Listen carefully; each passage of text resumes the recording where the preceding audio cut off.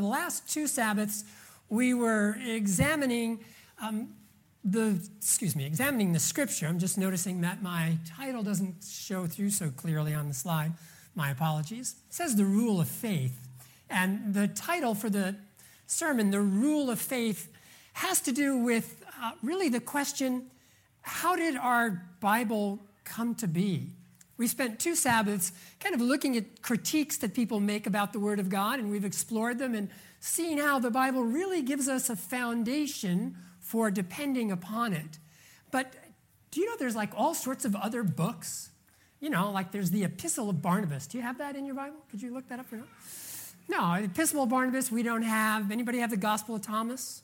No, not in there either. There's a host of it. There's the Acts of John and all sorts of different books. And sometimes people ask the question, well, why those books that you have in your Bible and not other ones? How did those get to be chosen? You know, did some arbitrary person or a group of people, a council of people, they say, look, these are the ones we want because they agree with us? Or was there something else at play? So this morning, let's kind of study together. Let's turn to Luke chapter 24. I'm going to begin there with Jesus' response or how Jesus looked at scriptures. But before we do, let me just share something that was interesting in the news this week. And those of you that are tech savvy, please don't start Googling right now. They found an early fragment of the Gospel of Mark. Now, this is a mask of a mummy. And I guess in those days, the material, papyrus, that they used to make these masks was valuable. So they would reuse them. They would cut them apart and they would kind of glue them together and make these masks. And there have been a group of people taking them apart and trying to find out what these documents originally were.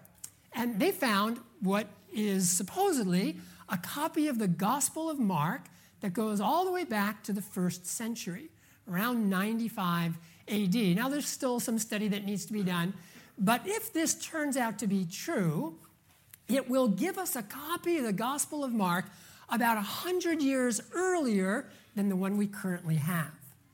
And if it's true, and if it matches up to what we have, which is what the scholars are thinking, that's really good evidence, bringing us very close back to that first copy that Mark wrote.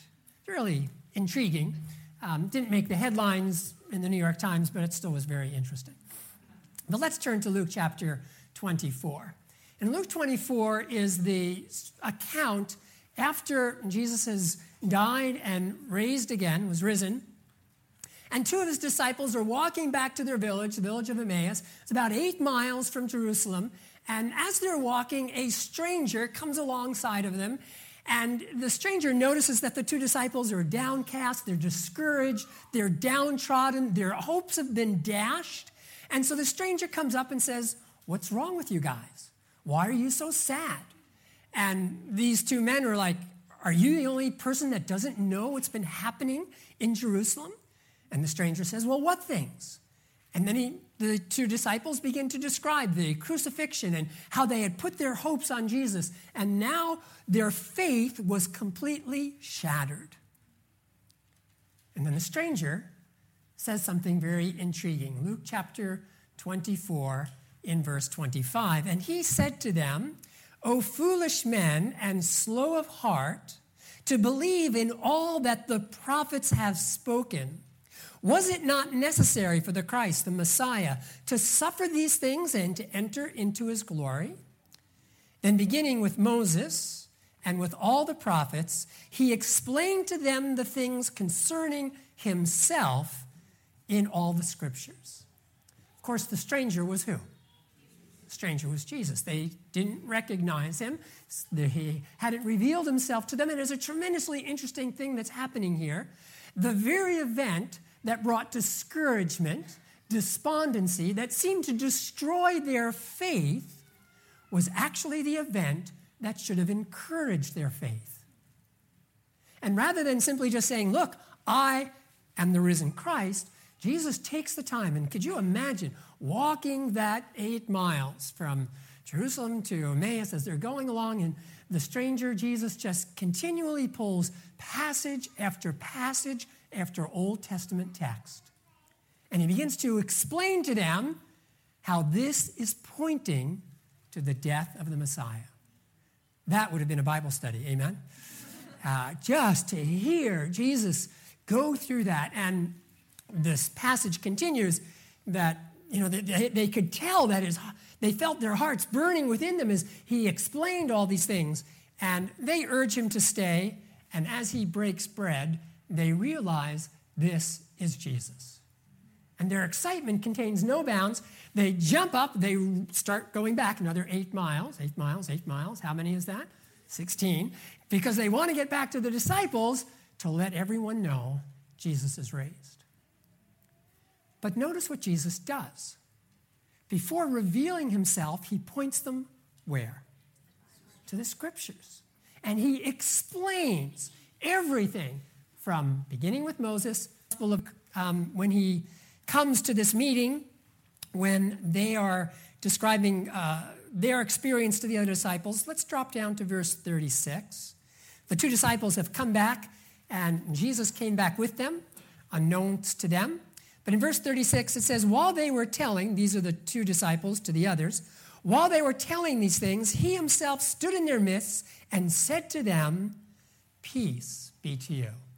I like the way the Gospel of Luke opens up with a message of peace from the angels, and it ends with a message of peace from Jesus Christ. Beginning to end, a message of peace. But they were startled and frightened, thought they were seeing a spirit. And he said to them, why are you troubled? Why do doubts arise in your hearts? See my hands and my feet, that it is I myself. Touch me and see. For a spirit does not have flesh and bones, as you see that I have. And so they're totally amazed. And then in verse 44, now he said to them, these are my words which I spoke to you while I was still with you, that all things which are written about me, where? In the law of Moses and the prophets and the Psalms must be fulfilled. And so again, verse 45, then he opened their minds to understand the scriptures, and he said to them, thus it is written that the Christ, the Messiah, should suffer and rise again the 3rd day. And he continues giving them their commission. But I just want to zero in on Jesus' reaction or relation to the Hebrew Scriptures. We call it the Old Testament, the Hebrew Scriptures. Jesus clearly saw that they pointed to him. Now notice that expression. Everything written in the law of Moses. That would be the first 5 books of the Bible. And then, what's the next section? Back up there in verse, the prophets. And then finally, the Psalms. So there's this division that Jesus identifies. One more verse for you, if you're interested. You can look at this later. Luke 16:31. Jesus, this is the parable of the rich man and Lazarus. And at the end of the story, Jesus says, they have Moses and their scriptures, the writings. Let them believe them. So Jesus in his life continually pointed people back to the Hebrew Scriptures, what we would call the Word of God. And so it's interesting to begin thinking about this threefold division: Law of Moses, prophets, and Psalms, or sometimes called the writings. And if you go back and read a history of the forming of the Old Testament, we'll find that very early, the Law of Moses was seen to be authoritative. People said, yeah, that is really true. In fact, there's a group of distant cousins to the Jews, the Samaritans, and their copy of the Old Testament only has the first 5 books of the Bible. So they said, well, that's authoritative, but nothing else. And then a collection was gathered of prophets and writings, and over time, the Hebrew community, the Jewish community said, look, this really is the authoritative Word of God to us. Now, let's not think that it happened overnight. For example, the book of Esther took a long time for people to realize, yeah, that's really authoritative. Anyone care to venture a guess as to why? Something. Say it again? Yeah, Esther doesn't mention the word God in it at all. Certainly God is moving through the book of Esther. And so Esther became one of those books that was read every year for Purim, for the holiday, but it was one of those books that took a little bit of time for the whole community to say, this is really God's word. But how did Jesus relate to the scriptures? Let's go to Matthew chapter 5 in verse 17. Matthew 5 in verse 17. Someone read that for us. Yeah, now there was a little slip of the tongue, right? And if we had been scribes, we might have written what you wrote the first time. So, do not think I have come to abolish what? The law. And when he says that, what does he mean? The law of Moses, first 5 books of the Bible, or the prophets, all the writings of the prophets. In other words, Jesus is saying that what everybody else considered to be authoritative, he also thought was authoritative. Someone else read John 10, verse 35. Okay, I'm kind of pulling that text out. Really I want to focus on is that the scripture cannot what? Be broken. So here's this, again, another, from Jesus' perspective, what we call the Old Testament, the law of Moses, the prophets, the Psalms, the writings, they were authoritative. These were the measure, the rule of faith. Let's turn with me to Matthew chapter 19. Let's look at one a little bit more intriguing. Matthew chapter 19. And by the way, we often call the collection of books in our Bible the canon. And that's not spelled as canon, C-A-N-N-O-N, but canon, C-A-N-O-N. And canon simply means rule, guide. And so the rule of faith, the authoritative books. Matthew chapter 19, it's a very interesting passage. Let's start in verse 3. Some Pharisees come to Jesus, and they begin to test him. They've been thinking about this for a while, and so they ask the question, is it lawful for a man to divorce his wife for any reason at all? How does Jesus answer? Verse 4. Verse 4 and 5. And he answered and said, have you not read that he who created them from the beginning made them male and female, and said, for this reason a man shall leave his father and mother and be joined to his wife, and the two shall be one flesh. So they are no longer two, but one flesh. Wherefore what God has joined together, let no man separate. Now, notice what happens in verse 7. The Sadducees, Pharisees, they're ready, and they have a response. And they said, why then did Moses say, give her a certificate of divorce and send her away? And this is actually a quotation from the book of Deuteronomy chapter 24. So what's happening in this passage? Jesus is being questioned about divorce. And where does Jesus get his answer from?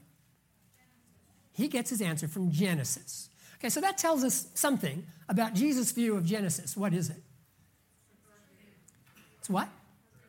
It's reliable. Jesus looked at Genesis, at least, whether you agree with him or not is a question, but Jesus looked at Genesis as reliable. More than reliable, he looked at Genesis as authoritative. Inspired. Foundation. I'm looking for another word. Historical. True. Jesus refers back to creation of man and woman, and he uses this as a paradigm. Now, if man and woman, Adam and Eve, were not created, then Jesus' whole argument is undercut.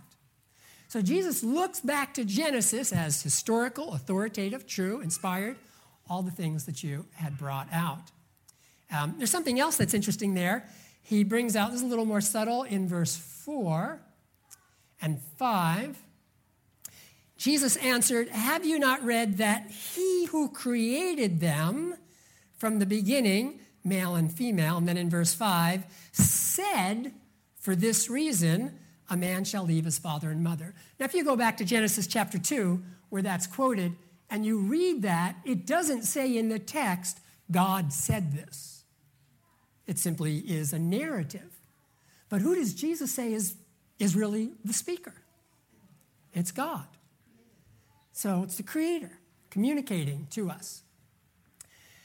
Now, what about this situation that the Pharisees bring out, this other Bible verse, Deuteronomy, where it talks about permission for divorce? How can we pull these two things together? What is Jesus doing when he pulls these two things together? So in one place, Deuteronomy says you can divorce your wife. And Jesus says, yeah, it says that there, but there's another text you need to take into account, and that is Genesis. And that God was only responding to the hardness of your hearts. How do we relate to that? Does it make you uncomfortable? Two Bible verses disagree with one another and you get to pick one that you like? Jesus does the same thing in Matthew chapter 5, where he says, you have heard that it was said, you shall not kill, but I say, if you get angry with somebody, you're guilty. What's happening? Jesus is trying to draw out some principles, isn't he? Actually, one rabbi wrote this. I hope you'll appreciate it the way I did. Sometimes somebody will come up with a Bible verse, and this rabbi said, you have learned to read, that's good. Now go and learn how to interpret. In other words, Jesus is interpreting, isn't he? And he's saying, okay, well, these are both authoritative, but there is a deeper principle here in Genesis chapter 2 that helps us interpret the rest of Scripture. We've learned to read, that's good. We need to learn how to also interpret. But Jesus saw the Bible as authoritative. He saw it as continuing. He saw it as a guide for humanity. But of course, in Jesus' day, the Bible only consisted from Genesis through to what? Well, actually, it would have been Chronicles because they had it in a different order, but yes, the book of Malachi. But then the question comes up, what about these New Testament writings? How did they become part of the canon of Scripture? How did they become part of our Bible? How did this happen? How come that we don't have the Gospel of Thomas in here? Well, there's a lot of good reasons. But let's look through a couple of Bible verses together. Let's turn, first of all, to 2 Peter chapter 3. 2 Peter chapter 3, in verses 14, 15, and 16. 2 Peter 3, 14 through 16. Therefore, beloved, since you look for these things, for the second coming, that is, be diligent. This is good admonition for us. Be diligent to be found by him in peace, spotless and blameless. Regard the patience of our Lord as salvation, just as also our beloved brother Paul, according to the wisdom given him, wrote to you, as also in all his letters, speaking in them of these things. So Peter is saying, be faithful, be diligent. Paul also wrote about these things. But then notice what else Peter says. The middle part of verse 16. In which are some things, what?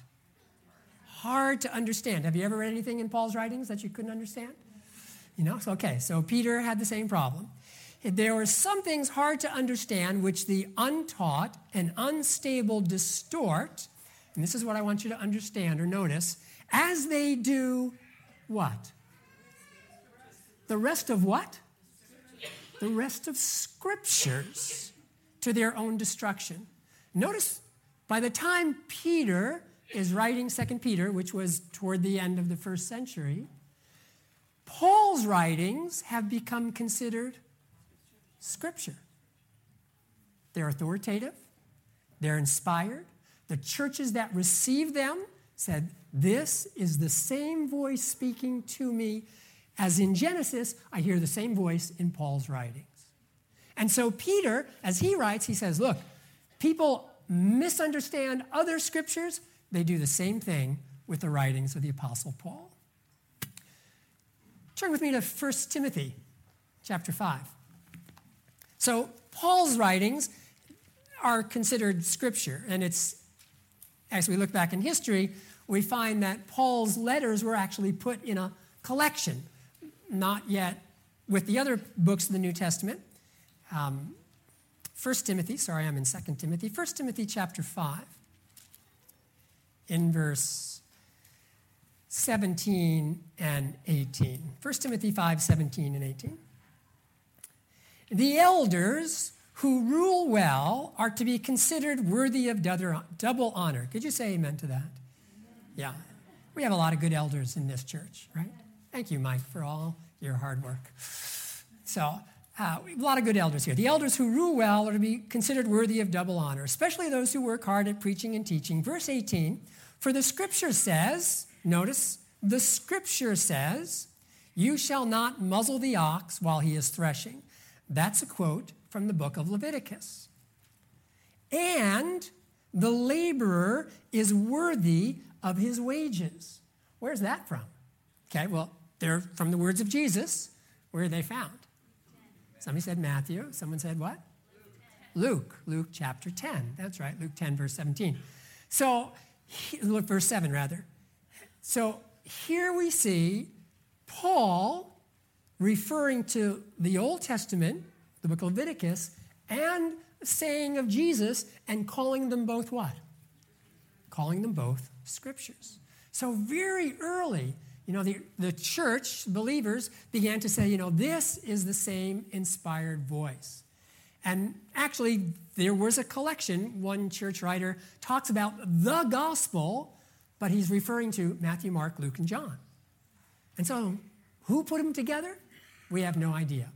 But when they were put together, God's people recognized this is the same voice speaking to us as through the Old Testament scriptures. Let's go to Luke chapter 1. I just want to point out something else here. Luke chapter 1. Because it's important for us to realize Matthew, Mark, Luke, and John were not the only gospels written. Luke 1, starting in verse 1. Inasmuch as many have undertaken to compile an account of the things accomplished among us, just as they were handed down to us by those who were from the beginning eyewitnesses and servants of the word, it seemed fitting to me as well, having investigated everything carefully from the beginning, to write it out for you in consecutive order, most excellent Theophilus, so that you may know the truth about the things you have been taught. A couple of things there. Were there other gospels being circulated? In fact, there were. What does Luke say? There were many. Different people were writing. They were trying to, talk about what had happened. And so Luke, under the inspiration of the scripture, says, I'm going to study this out really carefully. I'm going to talk to the eyewitnesses. I'm going to talk to people that have passages memorized. And I'm going to put it together in order that you can know the what? The truth of the things you've heard. Very interesting process. The New Testament didn't fall down from us. It's not like, no slight intended, but it's not like Mormonism's golden plates, where they just were there. It wasn't like somebody just found the New Testament. But different people began to write, and then God's people recognized the same voice speaking to them from the Old Testament in these new writings. And then they began to be put together. So how did we get our books of the New Testament? How many are there, by the way? New Testament? 27. Very good. How did we get this list of 27 New Testament books? Well, we may have reason to thank this man, Marcion. Now, he was a heretic.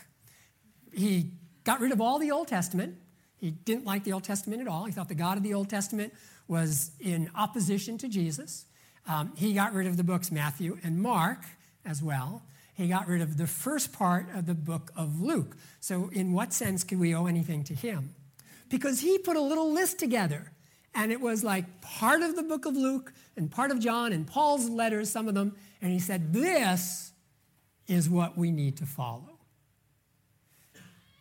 Now, if I came up to you next Sabbath and said, look, I want you to cut out these other portions from your Bible, well, how would you respond? You're not going to go along with that, right? And church people in that day began to do the same thing and say, wait a second, you can't get rid of all these other books. And some people began to discuss, well, which ones do we include? Do we include Revelation?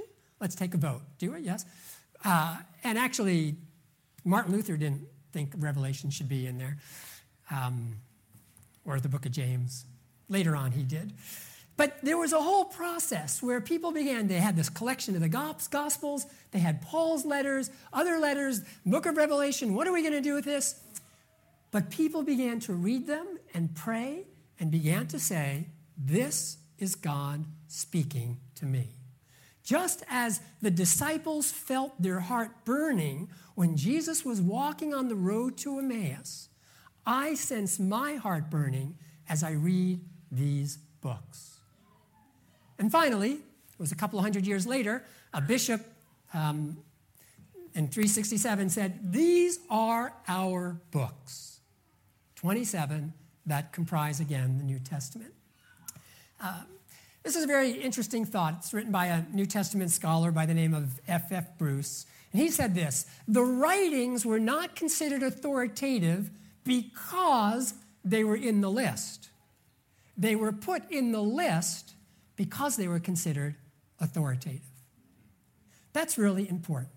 It's not as though somebody in authority said, look, I want these to be the books that we follow, and I want to get rid of all these other ones, and everyone's going to match up to this rule. That's not the way it was at all. It was believers saying, I hear God's voice speaking to me here. Yeah, I hear God's voice speaking to me. These are the books that we believe God has been communicating to us through the writers of these books. And finally, we have our collection. And now you have them on your phones.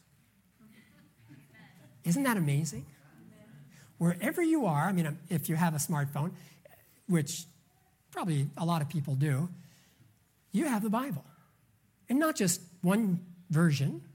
You probably have 50 versions, or you could. How easy would it be to have your heart burn as Jesus speaks to you through his word?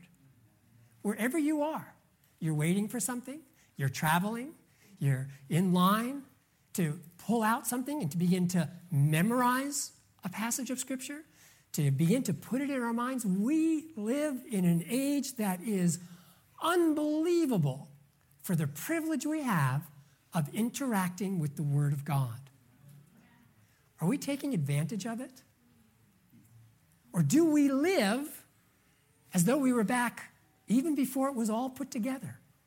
Or do we live, or do we act in such a way that, those hand-copied books, could you imagine a hand-copied written of the Old Testament? Would you like to carry that around? When I would go to Hebrew school, when I went to temple as a child, every Sabbath we would bring out the Torah to read. And, the person that does the scripture reading gets to carry this thing. It's terrifying because you're afraid you're going to drop it. And if you drop it, you have to fast for a whole length of time. But to bring that out handwritten and carry it around, no. It's all right there. Are we interacting with the Word of God? It's our privilege to have it. It's our rule of faith. It's authoritative, not because it's here because it's authoritative. Is the Word of God having a greater play in your life and mine? Let's go back to Luke chapter 24. Again, Luke 24, again starting in verse 25. And he said to them, O foolish men, slow of heart to believe in all that the prophets have spoken. All that the prophets have spoken. Wasn't it not necessary? And wasn't it really part of God's plan, we could say? Wasn't it part of the plan from eternity that the Messiah would suffer these things and enter into the glory? Then he opens up the scriptures and explains all these things that concern himself. Dropping back down a little bit later, a little further here, verse 32. Then they said to one another, were not our hearts burning within us while he was speaking to us on the road, while he was explaining the scriptures to us? Have you had that experience, my friends? Where you come in contact with the Word of God and you sense God's presence speaking to you? That's what God's longing to have happen to us. And that's not just, okay, I memorized the scripture, great, I got all these Bible texts memorized, and it's separate from me, but that our hearts, that our lives are transformed and are touched through this authoritative Word of God. In the book Desire of Ages on page 668, the author writes this: if we come to him in faith, if we come to him how? In faith. Again, that which destroyed the faith of the disciples really should have confirmed their faith. If we come to him in faith, he will speak his mysteries to us personally. That means to you. That's what God is longing for, to be able to have a personal encounter with you, to communicate with you. Our hearts will often burn within us as one draws nigh to commune with us. But you know what's really intriguing about this story that we started with? As they've been walking for those 8 miles or so, and they get to Emmaus, and it's dark, and they're about to turn in their house, Jesus makes on if he's going to keep walking. And it's only because the disciples said, no, come inside, stay with us, that he did. Jesus will come to us. He'll draw nigh to us. Will we open our hearts to allow him in? Will we give him the time? Will we invite him and say, Lord, come into my home, to my life, to every aspect of who I am? Or will we be satisfied if he just keeps walking onward? It's a new year. We have a tremendous opportunity to grow spiritually this year, to become more like him, which is God's great desire. And the way that happens is as we yield to him, as his Spirit molds us, and as we come in contact with his word. There may be critics that assail the word of God. There may be people that question it. But the word of God is an unshakable foundation for you and I to build our lives on. The word of God has a power to make us right and to keep us right. Let's come in contact with that word. Let's pray together. Father in heaven, thank you for the rich privilege of knowing Jesus Christ. We thank you for your sending him into history to become flesh, to become like one of us, that we might know what you are like better. Thank you for your word, Lord, and the opportunities that surround us on every hand to become better acquainted with it. Lord, I pray that you'd give us a hunger and thirst that is not quenched until we sense your deep presence close to us. We thank you in Jesus' name. Amen. This media was brought to you by Audioverse, a website dedicated to spreading God's word through free sermon audio and much more. If you would like to know more about Audioverse, or if you would like to listen to more sermons, please visit www.audioverse.org.